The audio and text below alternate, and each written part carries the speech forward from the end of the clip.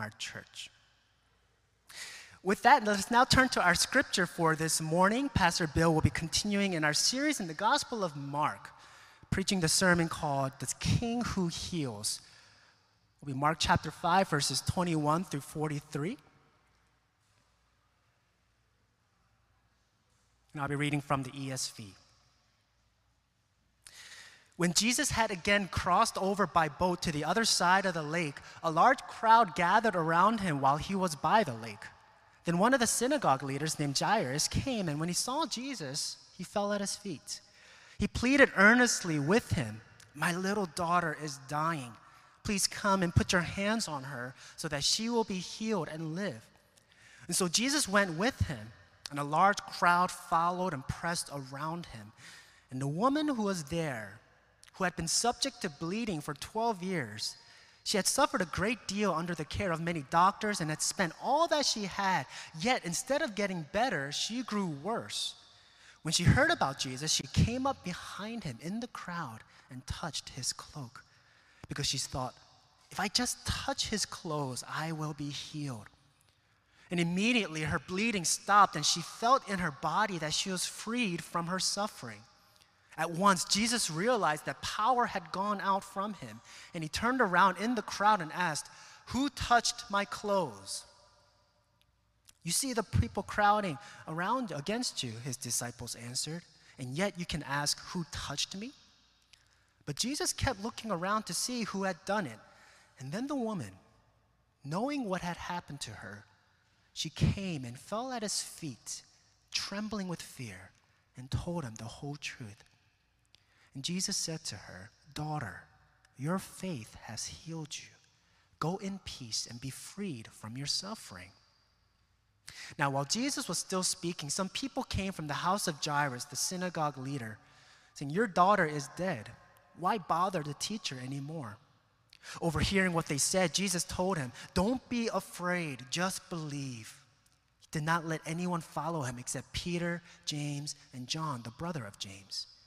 When they came to the home of the synagogue leader, Jesus saw a commotion with people crying and wailing loudly. He went in and said to them, "Why all this commotion and wailing? The child is not dead, but asleep." But they laughed at him. After he put them all out, he took the child's father and mother and the disciples who were with him and went in where the child was. He took her by the hand and said to her, "Talitha kum," which means, "Little girl, I say to you, get up." And immediately the girl stood up and began to walk around. She was 12 years old. And at this, they were completely astonished. And he gave strict orders not to let anyone know about this and told them to give her something to eat.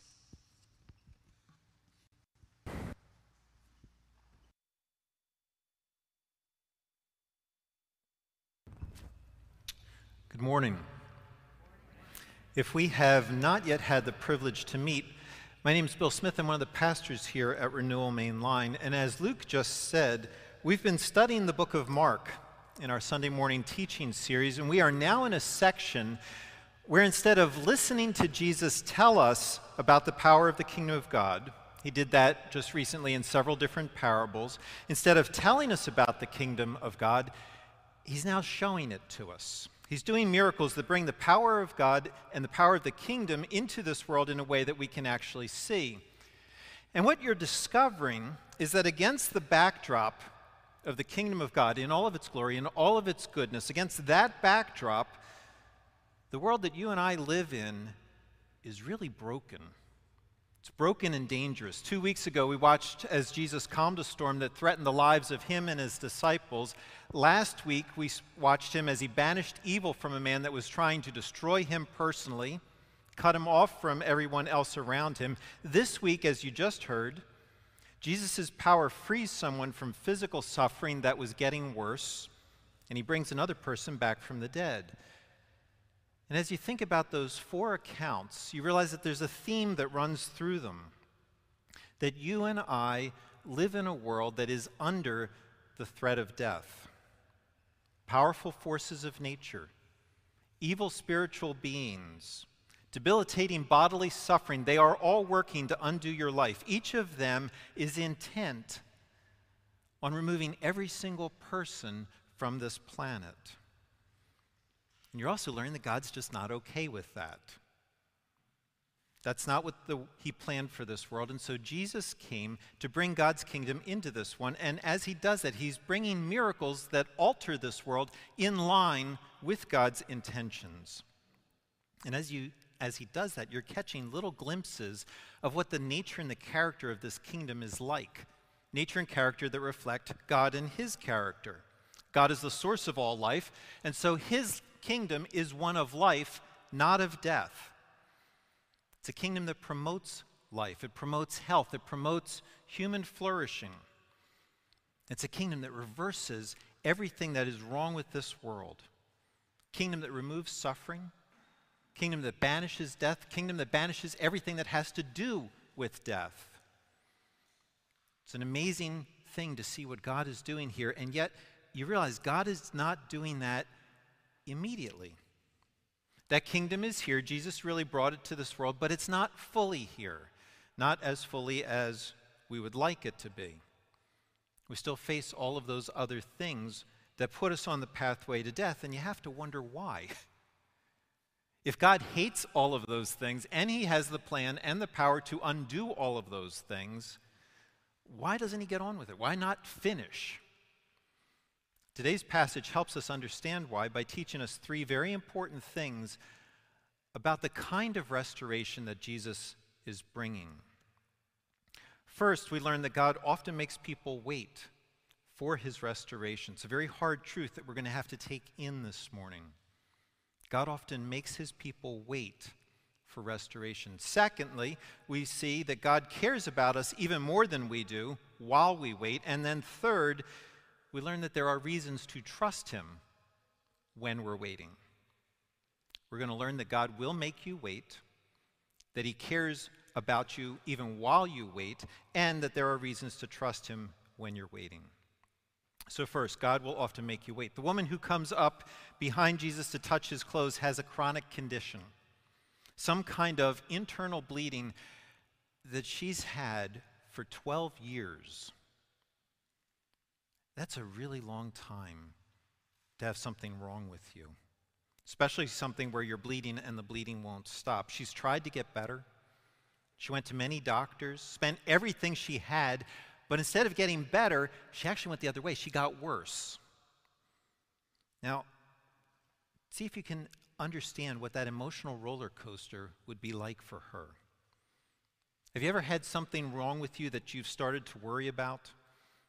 Something that you knew was wrong with you, but you were a little embarrassed by, and so you didn't want anybody else to know that about you. Maybe it was something physical, like this lady's, or maybe it was more emotional, more relational, something that you couldn't control in your life, something you couldn't seem to overcome. You knew that you needed to ask for help, but you just don't want to because it's embarrassing. You don't want anybody else to know that.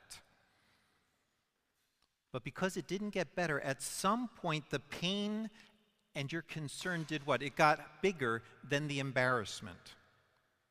And so you reached out for help. Ever have something like that? I've had a lot of them like that. What happens internally when you do that? When you finally reach out, there's relief inside. Relief because, okay, good, I'm finally about to get the help that I need. This lady did that. Got herself to the point of asking for help, but she didn't get help. She didn't get cured. The cure that they gave her did not work. Instead, she got worse. So she tried again. Verse 26, she saw many physicians. Many times she had to work her way past her embarrassment, past the prior failures, risk getting her hopes up again, reach out for help, and get worse. Worse until verse 26, she had spent all that she had, completely impoverished by this thing that she cannot get free from. Now that would be absolutely horrendous to go through in the modern world. But she didn't live in the modern world. She lived in Israel, where it was even worse. There was a greater significance to a constant flow of blood. It meant that she was unclean Ritually pure doesn't mean that she sinned, but she was ritually impure, which meant that she was not able to approach God in the temple. That was the physical location where he would meet with his people, where his presence was. She was separated from him, cut off from the presence of God. You learn about this kind of impurity back in a book called Leviticus chapter 15, and you learn that this was true for both men and women, that if you had a discharge coming from your body, regardless of your gender, if your body was putting something outside that it should not, or if it was failing to keep something in you that it should, then you were unclean. And you were unclean for as long as you had that discharge. Now, why is that? We live in a very different kind of world. One way to look at clean and unclean is to think of the difference between life and death. God is connected with life. We've already said that. And so anything on the pathway of life connects to him, and therefore that's considered clean. Conversely, anything on the pathway of death, the path that leads away from him, is unclean. So if your body is doing something that it should not be doing, it's discharging something, especially blood, it's not working in the way that agrees with life. It's not working in a way that leads you to life and to greater life. And in this case, when you're losing blood, you're actually losing life. And that puts you on this other pathway, the one that is unclean, the one that moves away from God. And so you can't come into God's presence with that uncleanness. You cannot bring death or anything that has the scent of death into his presence with you. You have to wait until your body is no longer doing that thing and you've been purified before you can go back into his presence. But we're told that this lady has had this discharge now for 12 years. That means she's not been able to enter into God's presence for 12 years.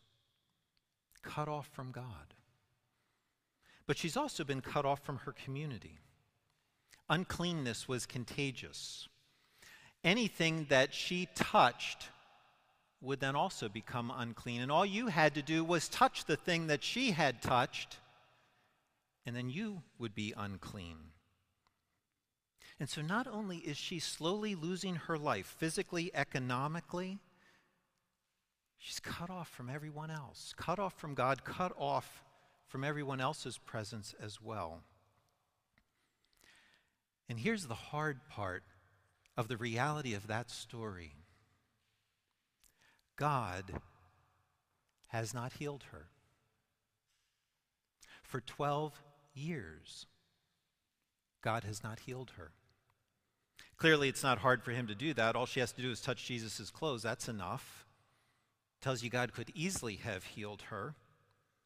He could end her physical and her economic slide toward death. He could end her isolation. And he didn't. Until he arrived on the scene in person. He made her wait 12 years. It's a really long time. He also made Jairus wait. Jairus didn't have to wait as long, but the stakes were higher. Verse 23, his daughter was at the point of death. She's about to die. Again, put yourself into that picture. You're watching your little girl get worse and worse and worse. And so you try all the things that you normally do, and nothing works. You get more and more anxious. You start wondering, well, what are we going to do now? And then you hear that Jesus is back on this side of the Sea of Galilee. Verse 27, there are reports of him and what he's doing going around, reports about how he can heal people. So Jairus came to him. He sacrifices all of his dignity, falls at Jesus' feet, and begs him, verse 23, come, lay your hands on my little daughter so that she may be made well and live. And Jesus agrees. And you can feel the hope now that starts to bubble up in Jairus, but then Jesus delays. He delays when every minute counts. He delays with ridiculous questions about who's bumping into him in a crowd. He delays by talking to a woman who's already healed. Delays until Jairus' daughter is past the point of being able to be healed, until she's dead. God made him wait. Both of these people, God makes wait. What's the implication here for us? Very hard implication. God is not afraid to make you wait as well. He may allow you to have some kind of physical condition that you don't want, of which you can't be healed. Or he may let you be in some kind of accident, something that hurts you both physically and economically. May leave you in a job that you don't really want. Let you buy a house that's in a condition that you can't fix. It's growing mold. The foundation is sinking. May surround you with neighbors. Don't invite you to their community events who don't want you. Some kind of suffering that you didn't create for yourself, that comes from living in a broken world. Something that you've prayed about, something that you have done everything that you possibly can to change, and it hasn't changed. Something that God could change, but just as obviously isn't. God often makes his people wait. And you probably won't like it any more than anyone else ever has. So why? Why would the God who's made you make you wait? Doesn't he care? That brings us to point 2. He makes us wait because there's something necessary in the waiting. Something necessary for us. Something that he can't do in our lives apart from us having to wait. It's not that he doesn't care about what we care about. It's that he cares about much more than the narrow thing that we care about. He cares about that, but he cares about much more. Think about this woman. Again, what does she want? She wants to be healed. She wants to stop bleeding. And that's it. That's all that's in her mind. Listen to her thoughts. Verse 28, if I touch his garments, I'll be made well. I don't need to come face to face with Jesus like Jairus just did. I don't need to talk to him. I don't need to ask him for anything. I just need to touch him, and then I'm out of here. And she's well on her way, isn't she? She touches Jesus, immediately senses inside of her body that she's been healed, and she doesn't say a word. Now, Jesus knows something has happened. The power has gone out of him. It's clearly not the people in front of him. So he turns around and he asks, verse 30, who touched my garments? And she must not have said something immediately because his disciples start making fun of him. They say, verse 31, you see the crowd pressing around you, and yet you say, who touched me? Jesus, are you kidding? Look around you. Everybody's touching you. They're mocking him. They'd only say that if what? If the lady didn't reveal herself. If she didn't come forward. Instead, she leaves Jesus standing there, verse 32, looking around to see who had done it. That tells you something about what she's looking for and what she's not looking for. What does she want? She wants to be well. She wants what Jesus has to offer, what he can do for her. But she's pretty content if that's all she ends up with. Now, why is that? Speculation. A couple of options, right? One option is that she wants his help, but she doesn't want him. She wants a healing, not a healer. A cure without a Christ. Could be that. Lots of people are like that, including lots of people in the church. Is that what it is? Or is it that after 12 years she does not dare presume that she can have anything more than that? That she doesn't dare hope that he will accept her, embrace her.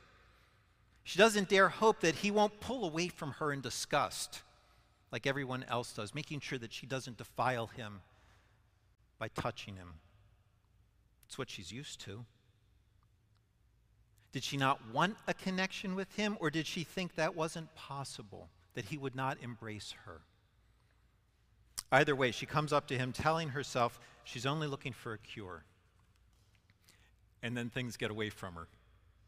She finds herself the focus of his attention. She's caught up in a relationship with the Lord of glory, with the Lord of life, with the Lord of health himself. This is not what she planned. And yet in that moment, she discovers something amazing. Jesus is not disgusted by her. Jesus wants her because he wants more for her than what she was willing to settle for. More for her than what she wants herself.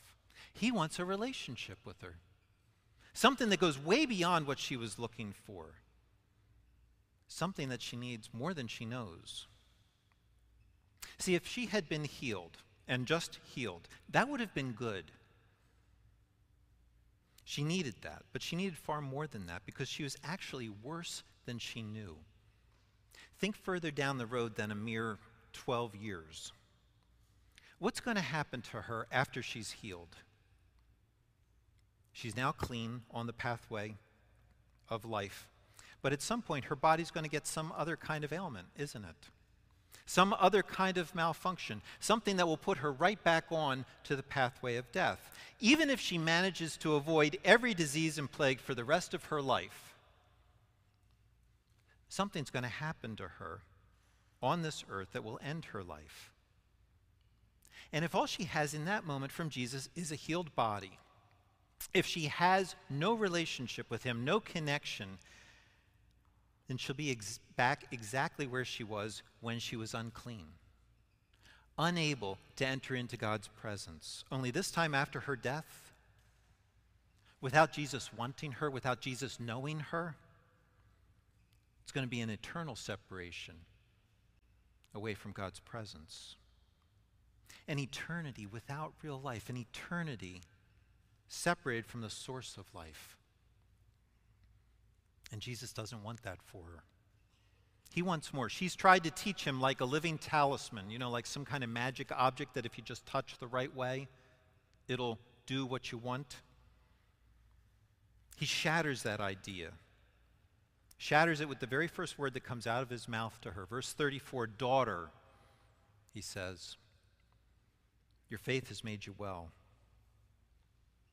Daughter. Think about what that meant to her. Daughter, this is personal, not impersonal. A connection with me, not a stray encounter with my clothes. Daughter, you're family.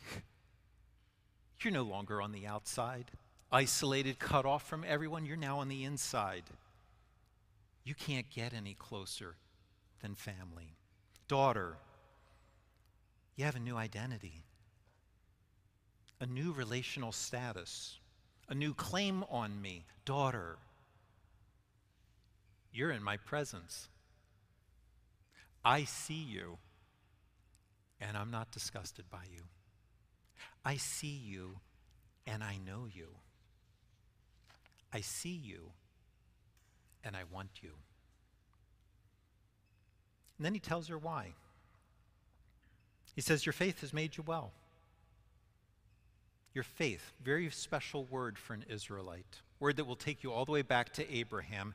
That was how Abraham reached back to God when God reached down to Abraham. God promised Abraham a son when there was no possible way for that to happen.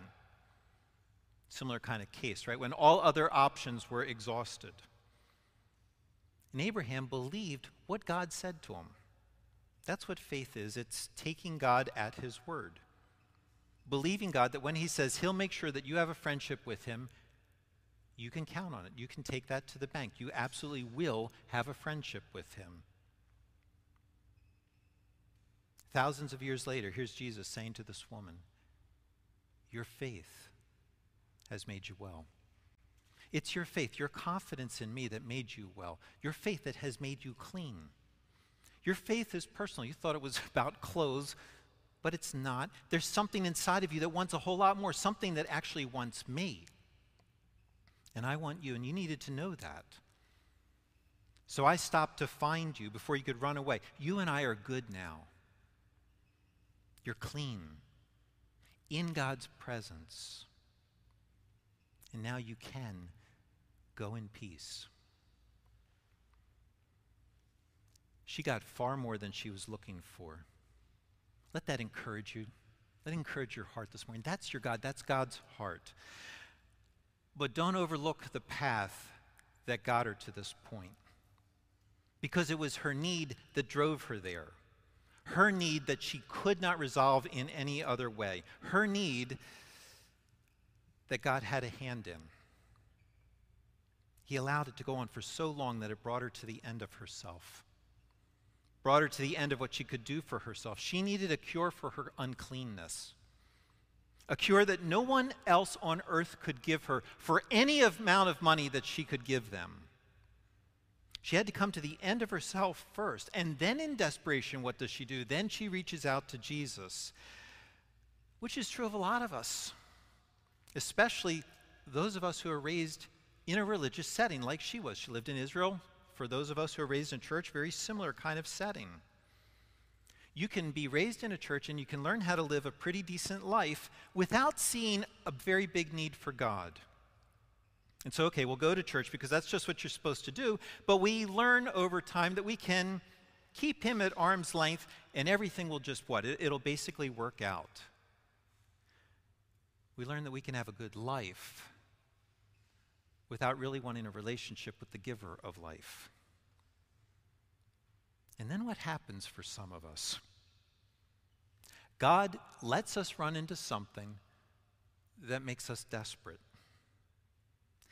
that shows how small we are, shows us how little we can do for ourselves, shows us how much we really need him, how dependent on him we are. And when that happens, that's his mercy to you, his mercy to me, just like it's his mercy to this lady. God, in making her wait, maneuvered her to himself so that he could meet her greatest need. He is very willing to do that. Very willing to trade 12 years here on earth to ensure that she did not miss an eternity with him. You should not be surprised when you discover that he's willing to make the same trade for you in your life. When he does that, remind yourself that he only makes you wait. He only brings you to the end of yourself to give you something better than you were hoping for. And it always has to do with getting more of him. Even if you didn't realize that that's what you really needed, even if you didn't think that that's what you really wanted. Jesus gave this lady more than she asked for, just like he gave Jairus more than he asked for. And he called Jairus to have the faith, the same kind of faith the lady showed. He said to Jairus has just heard that his daughter is dead. He says to him, verse 36, "Do not fear, only believe." Believe what? Believe that the same one who can do something for a woman who had no hope anywhere else can also do something for you who has no hope anywhere else. He calls Jairus to have faith when everything inside says, there's no hope now. Jesus made me wait too long.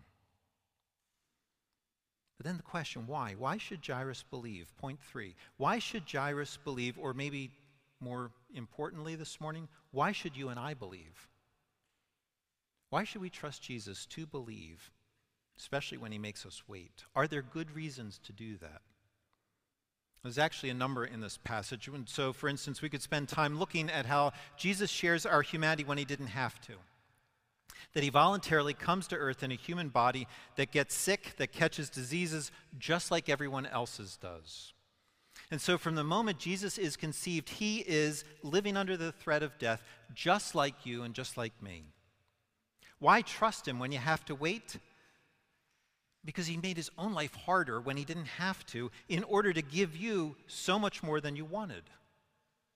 To give you a personal connection with the living God. He went through all that you do, not for his sake. He didn't need that. He did it for yours. You can trust his heart for you when he calls you to do something hard, like wait. We could look at that, or we could spend time looking at how much people affect him. How he alters his plans based on people's needs.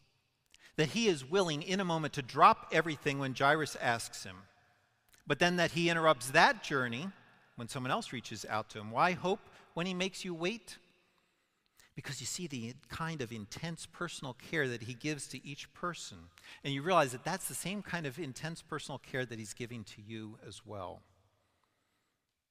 Watching him helps you know that you won't have to wait any more than is absolutely necessary for him to care for you in that same kind of way. Or we could spend time looking at how much ridicule he has to endure in order to help the people whom he makes wait. Disciples laugh at him when he wants to know who touched him. He shows up at Jairus' house. The Lord of life, who made life, announces the child's not dead, and the crowd laughs at him. He's mocked everywhere he goes as he calls people to something better than they ever imagined. And it doesn't set him off his square, does not move him in the slightest, does not slow him down, does not deter him. He ignores all of those because he knows what he's doing in each person's life. That means he's not going to let himself get distracted from giving you what you need either. We could look at all those reasons and spend a lot of time, reasons to believe him when he makes us wait, but I want us to focus on the biggest reason in this passage. And the biggest reason to trust him is that he risks defiling himself on your behalf. He walks to where the child is, verse 41, and he takes her by the hand. She's dead. The mourners know it. Those who are with him know it.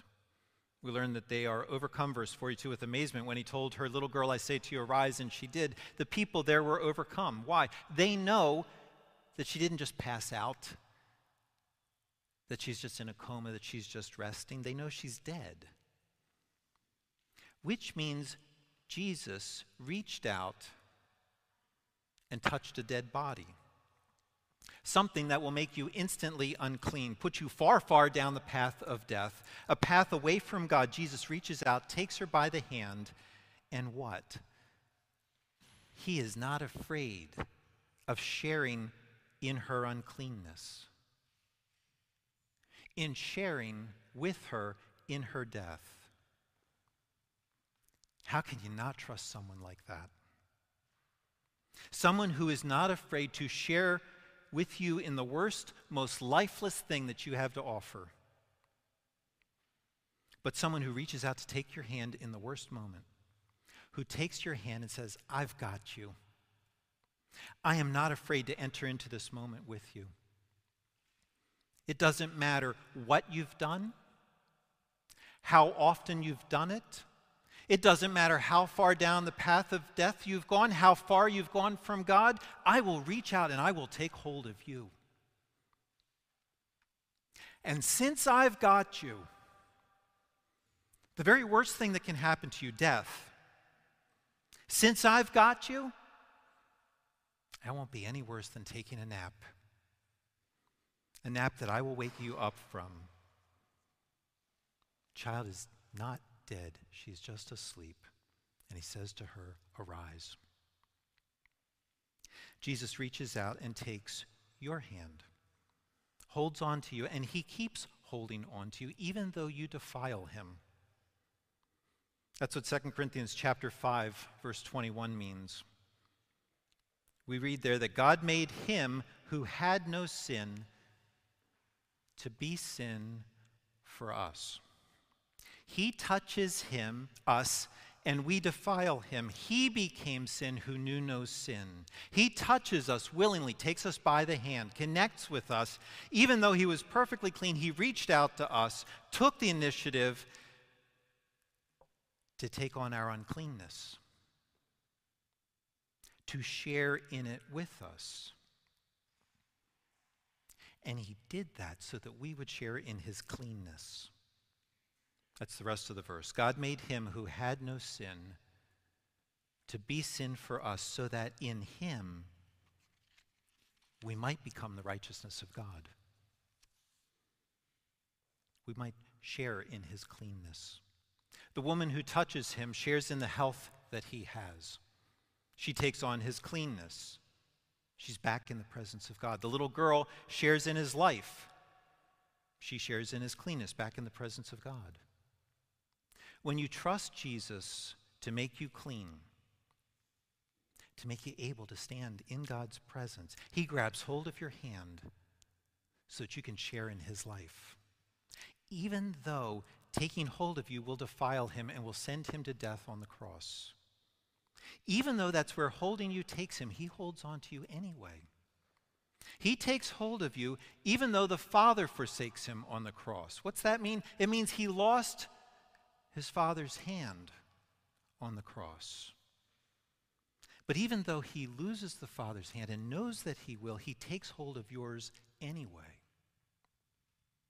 He loses the Father's hand so that he will never lose yours. So that one day, holding your hand, he will raise you from the dead, and you will hear the same words that he said to this little girl. So that you will share in his resurrection with him, just like he shared in your death. Why would you not trust someone like that? Even if he makes you wait. This is the most tender, most loving, most dedicated to your best interest, most dedicated person you've ever met. How could you not listen when he says, do not fear, only believe?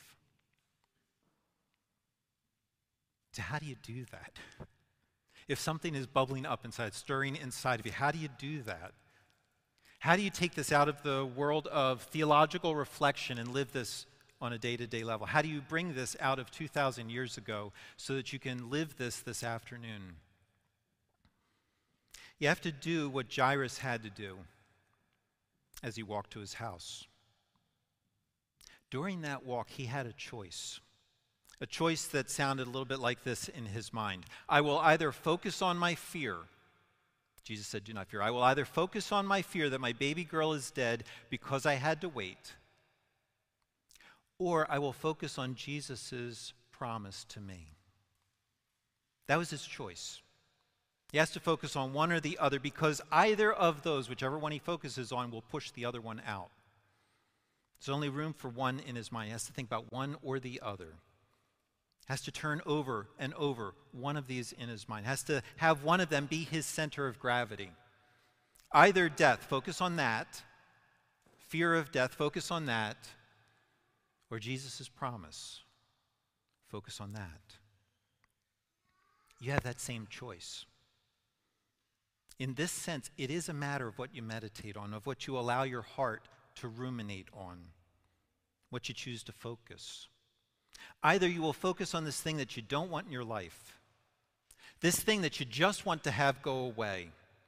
You'll spend time thinking about how awful it is, how much it's ruining your life, how it could get worse, how much you want something else, how great life would be if you had something else. You'll either remind yourself of this thing countless numbers of times during the day, or you'll focus on Jesus holding your hand while you have this other thing. Not you first holding his, but him first holding yours. And then you'll think of all the reasons why you should trust him to do what's best for you. You'll think about how much he went through just to have you, of how he was willing to be defiled so that you could be clean.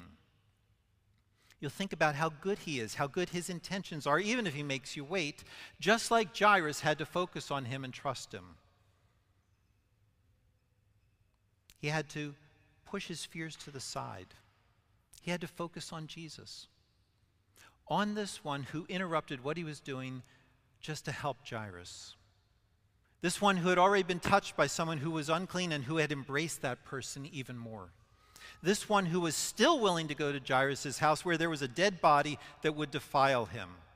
This one who was saying, I'm willing, personally, to be unclean for your sake. You will focus on one or the other. The thing that you hate, that you just wish you could be done with, or Jesus, who loves you like no one else ever has, even when he makes you wait. We're about to celebrate communion. It's an opportunity to reflect on exactly what Jesus paid in order for the privilege of holding your hand. I want you to take 3-4 minutes now. Musicians will come play for us. Take 3 or 4 minutes and decide what you're going to focus on.